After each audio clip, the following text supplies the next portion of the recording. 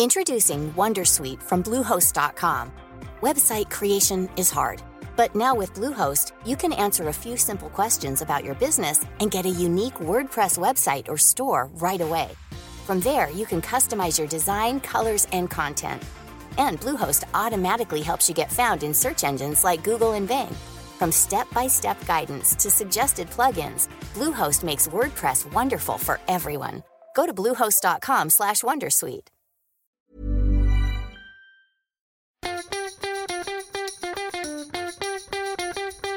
From Barangaroo Studios, the AusBiz COB is the key stuff you need to know about the day in business and finance.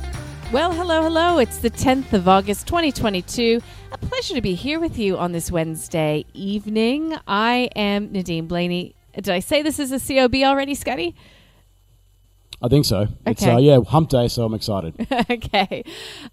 Look, when I looked at the final performance coming through on the S&P ASX 200, which, by the way, was down below that 7,000 level, 6,993, off by 0.5%, I thought, what happened? Is it just trepidation ahead of this U.S. inflation report? It looks like there's just an absolute bloodbath outside of the financial sector and a few individual names, just a real beating down, particularly in the tech space and healthcare. So those longer duration parts of the market getting hit very hard, and you wonder whether that may go and reflect some of those concerns about looming inflation risks and then potential impact it'll have on bond yields. What would you say the consensus is amongst the guests that you've been speaking with this week about what we can expect from this inflation report? I'll go first, and I'll just say, Matt Sherwood is a great example. And he reckons that this could be the trigger for another leg down in markets. He's not believing the narrative that there's going to be a Fed pivot, and he thinks that tonight could be the decider. Well, we saw that big upside surprise, the last month's figures. We get a repeat of that. Once as an anomaly, twice as a trend, and it would really go and pave the way for a rethink about this stickiness story. And if we don't go and see inflation start to come off, the good side of the equation start to come off, as we've seen in other prices, then we have a real problem in our hands, and the Fed will have to go and become even more aggressive than we've already seen. Yeah, you know what I thought was really interesting as well when I was speaking with Matthew Sherwood from Perpetual, I should say.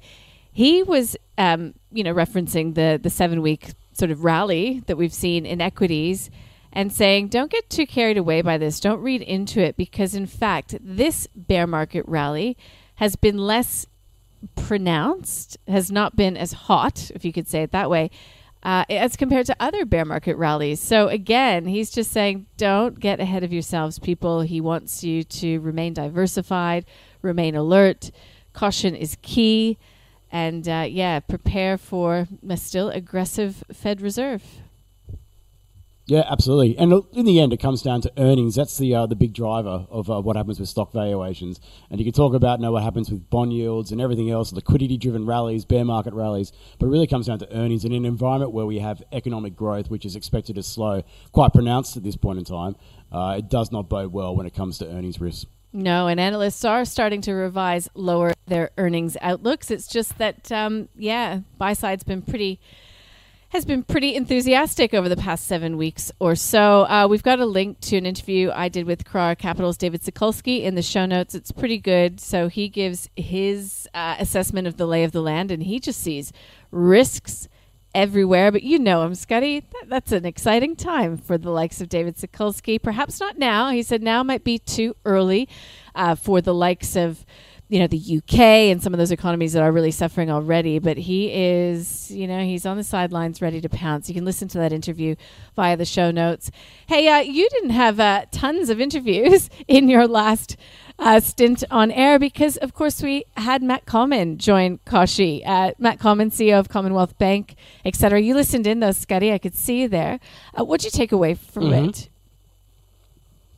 That his comments are very guarded, and I've got to say, probably I'm not sure the true concern about the future was being expressed by Matt, but that's not really surprising. He's got to go in and talk it up, but certainly some of the macro picture, some of the discussions I have with other members of the CBA community, certainly maybe a little bit more cautious about the outlook as well. So he's cautious as well, of course, but to me, things are looking fantastic here and now. But, of course, what matters really is what happens ahead. Look, I thought, I was listening in as well, excuse me, that as compared to the comments on paper, at least from Ross McEwen from NAB yesterday and its quarterly result, I thought Matt Coleman actually sounded a lot more cautious. NAB yesterday was talking up consumers' ability to deal with inflation, talking up the fact that 70% of homeowners were ahead in their payments. But Matt Coleman, even in that interview with Kashi today, was saying, look, there is a very real risk of recession. Kashi pushed him on it to say, well, what's the percentage? And he said, well, it's not zero, let's put it that way, but you could tell that it's definitely more than 50%. So look, if you would like to listen to that interview in detail, you can do so. It's via the show notes as well, or on the website at ausbiz.com.au. What I can tell you is that the banks were the outperforming sector today, Scotty. CBA, though, the underperformer. It did managed to end the day in positive territory, but just. It wasn't. It was a blockbuster result in terms of cash earnings, and profits, but it was definitely a muted reaction out there to the results.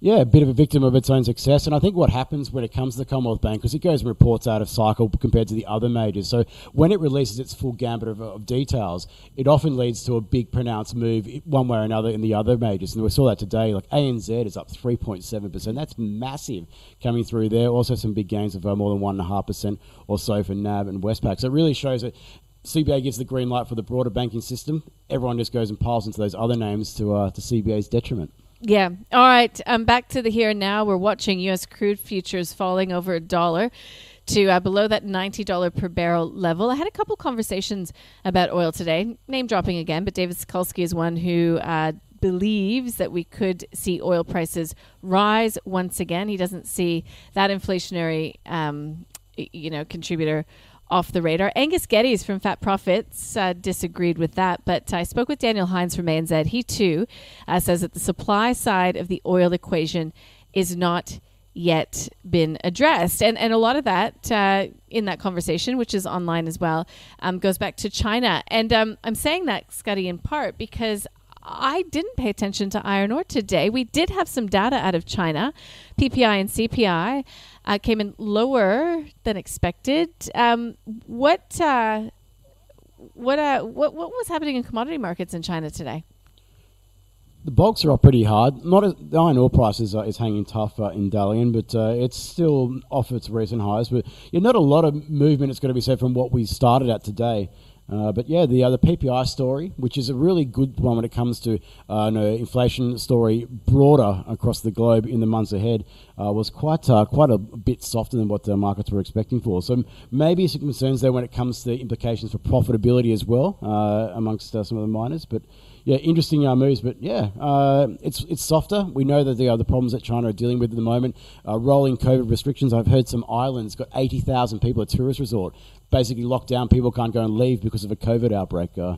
Better them than me. Yeah, well, yeah, I agree with you there.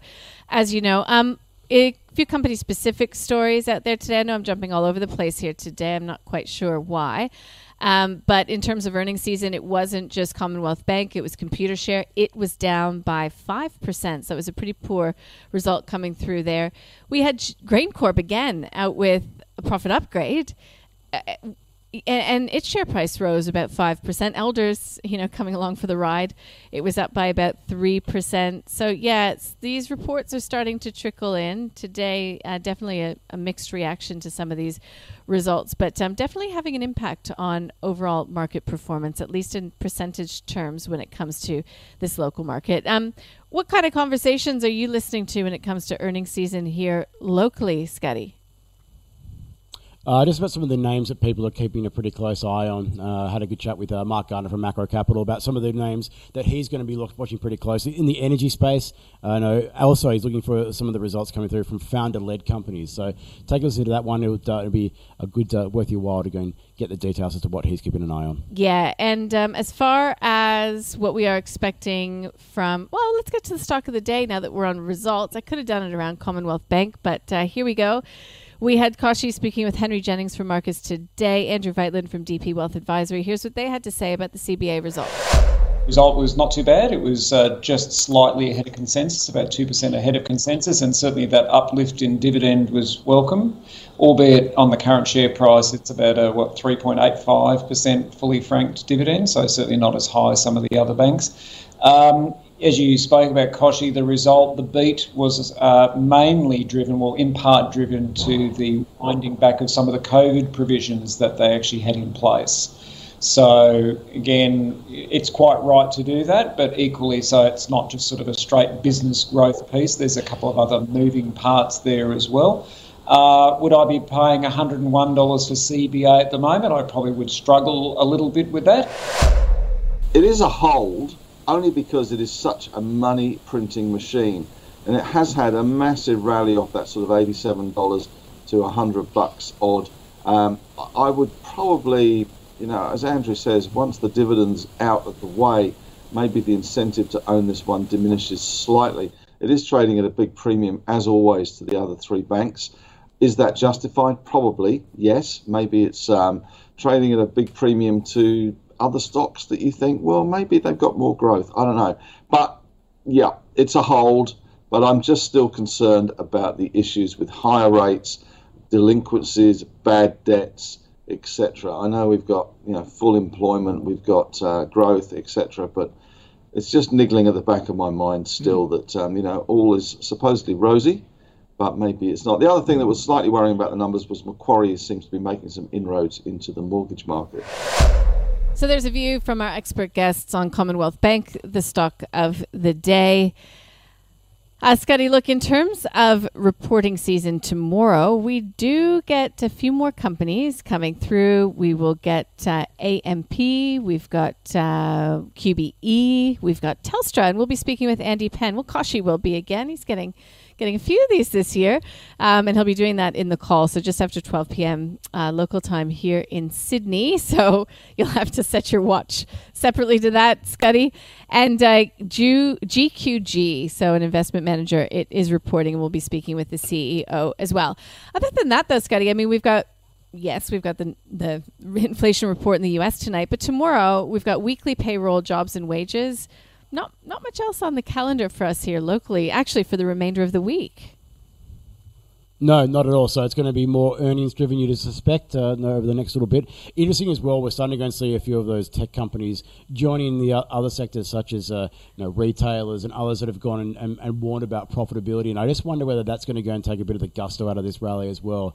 We saw overnight, I know some of those similar moves taking place. So that will be probably the things I'll be keeping an eye on. But we know front and centre will be that inflation report tonight. I asked Deanna Messina from AMP Capital towards the close today what figure she's going to be watching. Is it going to be the core or the headline figure? And she doesn't know. It's one of those confusing ones at the moment. The underlying measure is expected to accelerate further on an annualised basis, but the headline is expected to drop. So how the market reacts, well, we'll find out very soon. Yeah, well, I'm looking forward to it. It will certainly go a long way to answering a lot of the questions I've been posing over the past, how long now, but definitely this week. So a very key report. I look forward to discussing it with you tomorrow with all of our guests as well. Should we call it a day? Let's call it a day. We'll see you for Thursday. See ya.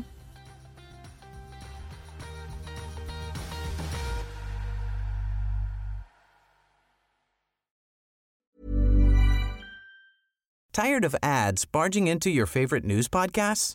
Good news. Ad-free listening is available on Amazon Music for all the music plus top podcasts included with your Prime membership. Stay up to date on everything newsworthy by downloading the Amazon Music app for free or go to amazon.com/news ad free. That's amazon.com/news ad free to catch up on the latest episodes without the ads.